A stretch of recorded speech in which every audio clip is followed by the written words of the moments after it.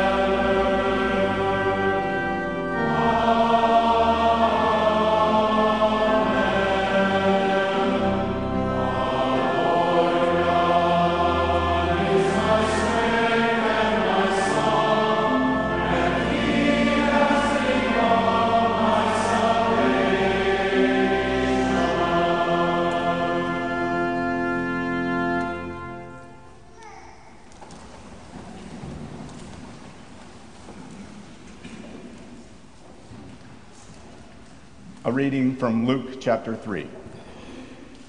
He said, therefore, to the crowds that came out to be baptized by him, "You brood of vipers, who warned you to flee the wrath to come? Bear fruits in keeping with repentance, and do not begin to say to yourselves, 'We have Abraham as our father,' for I tell you, God is able from these stones to raise up children for Abraham. Even now the axe is laid to the root of the trees. Every tree, therefore, that does not bear good fruit is cut down and thrown into the fire." And the crowds asked him, "What then shall we do?" And he answered them, "Whoever has 2 tunics is to share with him who has none, and whoever has food is to do likewise." Tax collectors also came to be baptized and said to him, "Teacher, what shall we do?" And he said to them, "Collect no more than you are authorized to do." Soldiers also asked him, "And we, what shall we do?" And he said to them, "Do not extort money from anyone by threats or false accusation, and be content with your wages." O Lord, have mercy upon us. Thanks be to God.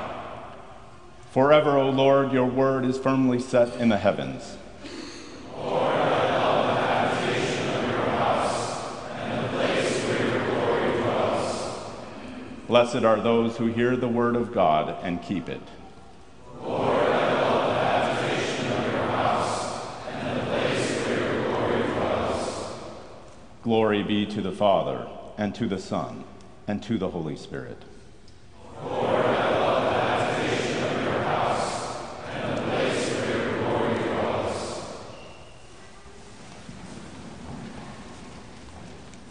You shall have no other gods. You shall not misuse the name of the Lord your God. Remember the Sabbath day by keeping it holy. Honor your father and your mother. You shall not murder. You shall not commit adultery. You shall not steal. You shall not give false testimony against your neighbor. You shall not covet your neighbor's house. You shall not covet your neighbor's wife, or his manservant or maidservant, his ox or donkey, or anything that belongs to your neighbor. I believe in God, the Father Almighty, maker of heaven and earth, and in Jesus Christ, his only Son, our Lord, who was conceived by the Holy Spirit, born of the Virgin Mary, suffered under Pontius Pilate, was crucified, died, and was buried. He descended into hell. The third day he rose again from the dead. He ascended into heaven, and sits at the right hand of God the Father Almighty. From thence he will come to judge the living and the dead. I believe in the Holy Spirit, the holy Christian Church, the communion of saints, the forgiveness of sins, the resurrection of the body, and the life everlasting. Amen. Our Father, who art in heaven, hallowed be thy name. Thy kingdom come, thy will be done, on earth as it is in heaven. Give us this day our daily bread, and forgive us our trespasses, as we forgive those who trespass against us. And lead us not into temptation, but deliver us from evil. For thine is the kingdom, and the power, and the glory, forever and ever. Amen. The 10 Commandments appear on page 321.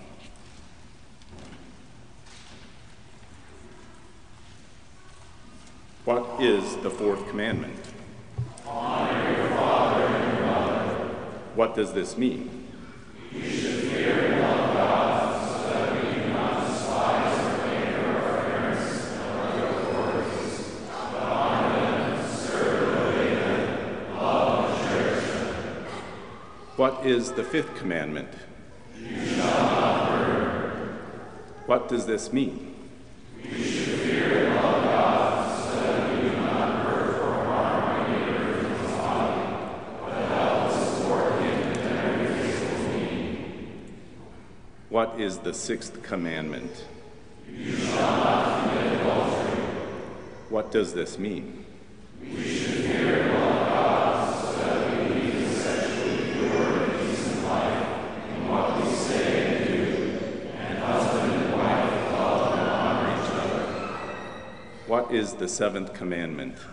You shall not steal. What does this mean? We should fear and love God, so that we do not take our neighbor's money or possessions, or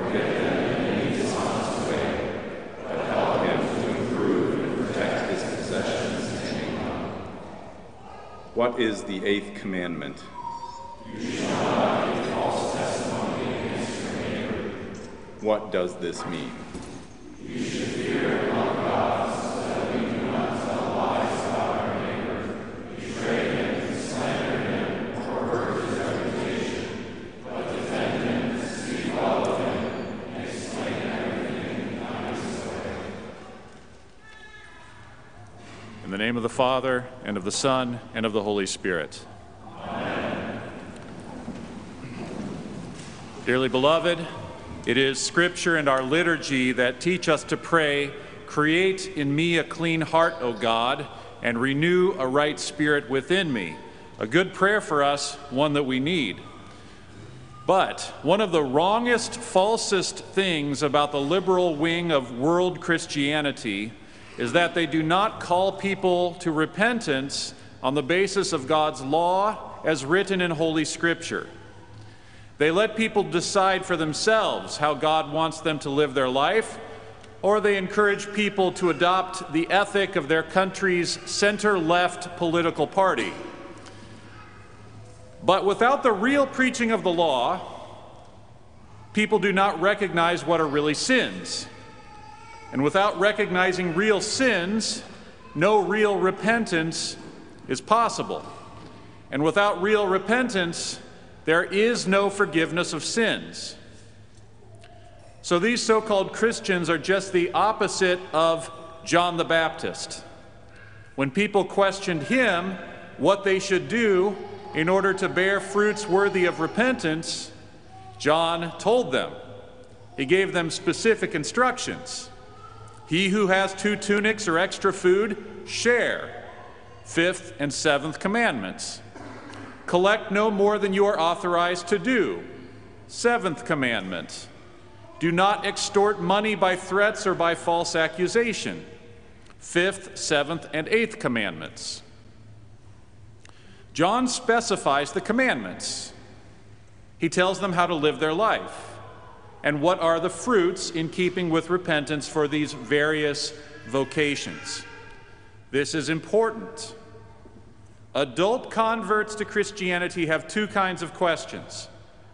Half are, what is the truth that I should believe? And the other half are, what is the right thing to do? John the Baptist would tell them. And today, our pastors should do the same. Christ sends preachers to apply not just the gospel to the various situations of people's lives, but also the law. And the law is applied not just to bring about a feeling of repentance, but also to direct repentant people in what God desires them to do. So, bearing John's example in mind, let us today first consider how the 10 Commandments reflect God's holy and righteous character, and then let us apply 2 of the commandments to ourselves. The 10 Commandments are not arbitrary. They reflect God's character. They are a summary of the moral law. It's not as though the Father said to the Son and the Holy Ghost, I wonder what laws we should give to mankind. I know, let's forbid lying and stealing. No, it's not arbitrary. Now, there are some laws that were chosen by God and given just to demonstrate some kind of good purpose. In the Old Testament, we distinguish between the moral law, the ceremonial law, and the civil law of ancient Israel. Laws like the 10 Commandments are the moral law. They speak about natural and true sins. Try this sometime. Read through the book of Genesis. You will find that every one of the 10 Commandments was in effect before Exodus 20. That's the moral law. Then there are ceremonial and civil laws of ancient Israel, which God instituted at a particular time in history for particular purposes, and then later repealed. So the Israelites could not eat pork or lobster, but we can. God be praised. The Ten Commandments, then, are a statement given in time of the eternal moral law of God. The moral law is simply what says, be like God, don't be like the devil. God is characterized by certain virtues, such as love, chastity, and truthfulness. The moral law says, be like God. Not, of course, with regard to his power, which cannot be imitated, but with regard to his righteousness. This is why the formula of Concord rightly says that the law is eternal. It is not an arbitrary, changeable set of rules like avoiding pork, though even the dietary laws of the Old Testament had meaning and probably should not be called arbitrary. In any case, the moral law reflects the kind of God that he is. The devil, on the other hand, is characterized by certain vices: hatred, murder, lust, fornication, slander, envy, evil desire. He is a self-centered, malevolent, misanthropic spirit. The eternal moral law says, don't be like him. Now, God's character, it's not like there's 10 parts of God or 10 attributes of God or something like that corresponding to the 10 Commandments. His character is simple and one. God is love. But for us, in time and in creation, and especially to declare what this love is to a sinful and conniving human race, it needs to be articulated and specified, just as John the Baptist explained the fruits of repentance. And so the Lord Jesus summarized it as the love of God and the love of neighbor in Matthew 22. And God on Mount Sinai specified it further for Israel as 10 commandments. These 10 commandments are something like an incarnation, or rather an inscripturation, of the eternal moral law, which especially addresses the sins of ancient Israel. These commandments apply to Christians, though some of the details applied just to ancient Israel, such as having the seventh day of the week as the only and mandated day of rest. But these aspects have been clarified and modified in the New Testament. And so the New Testament makes clear that the 10 Commandments still apply to Christians, though they must be read in light of the teaching of Christ and of the apostles. They are not arbitrary, and they still apply. Now, like John the Baptist, let's take a look and apply two of these to modern problems. Keep calm. The fifth commandment says, you shall not murder, and the Lord Jesus explains, everyone who is angry with his brother will be liable to judgment. Therefore, don't be so angry, keep calm. But people nowadays love to be angry. They call it indignation and take to the social medias, vilifying their opponents, either trying to make America great again or to awaken the world. The so-called Tea Party did it years ago, and then the woke movement is doing it now. And ours is an outrage culture. What about in the church? Well, here too there is anger.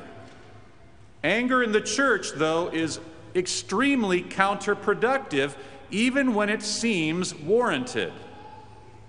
Instead of anger, when problems or perceived errors arise, there should be discussion and calling for correction with insistence, but with all calmness.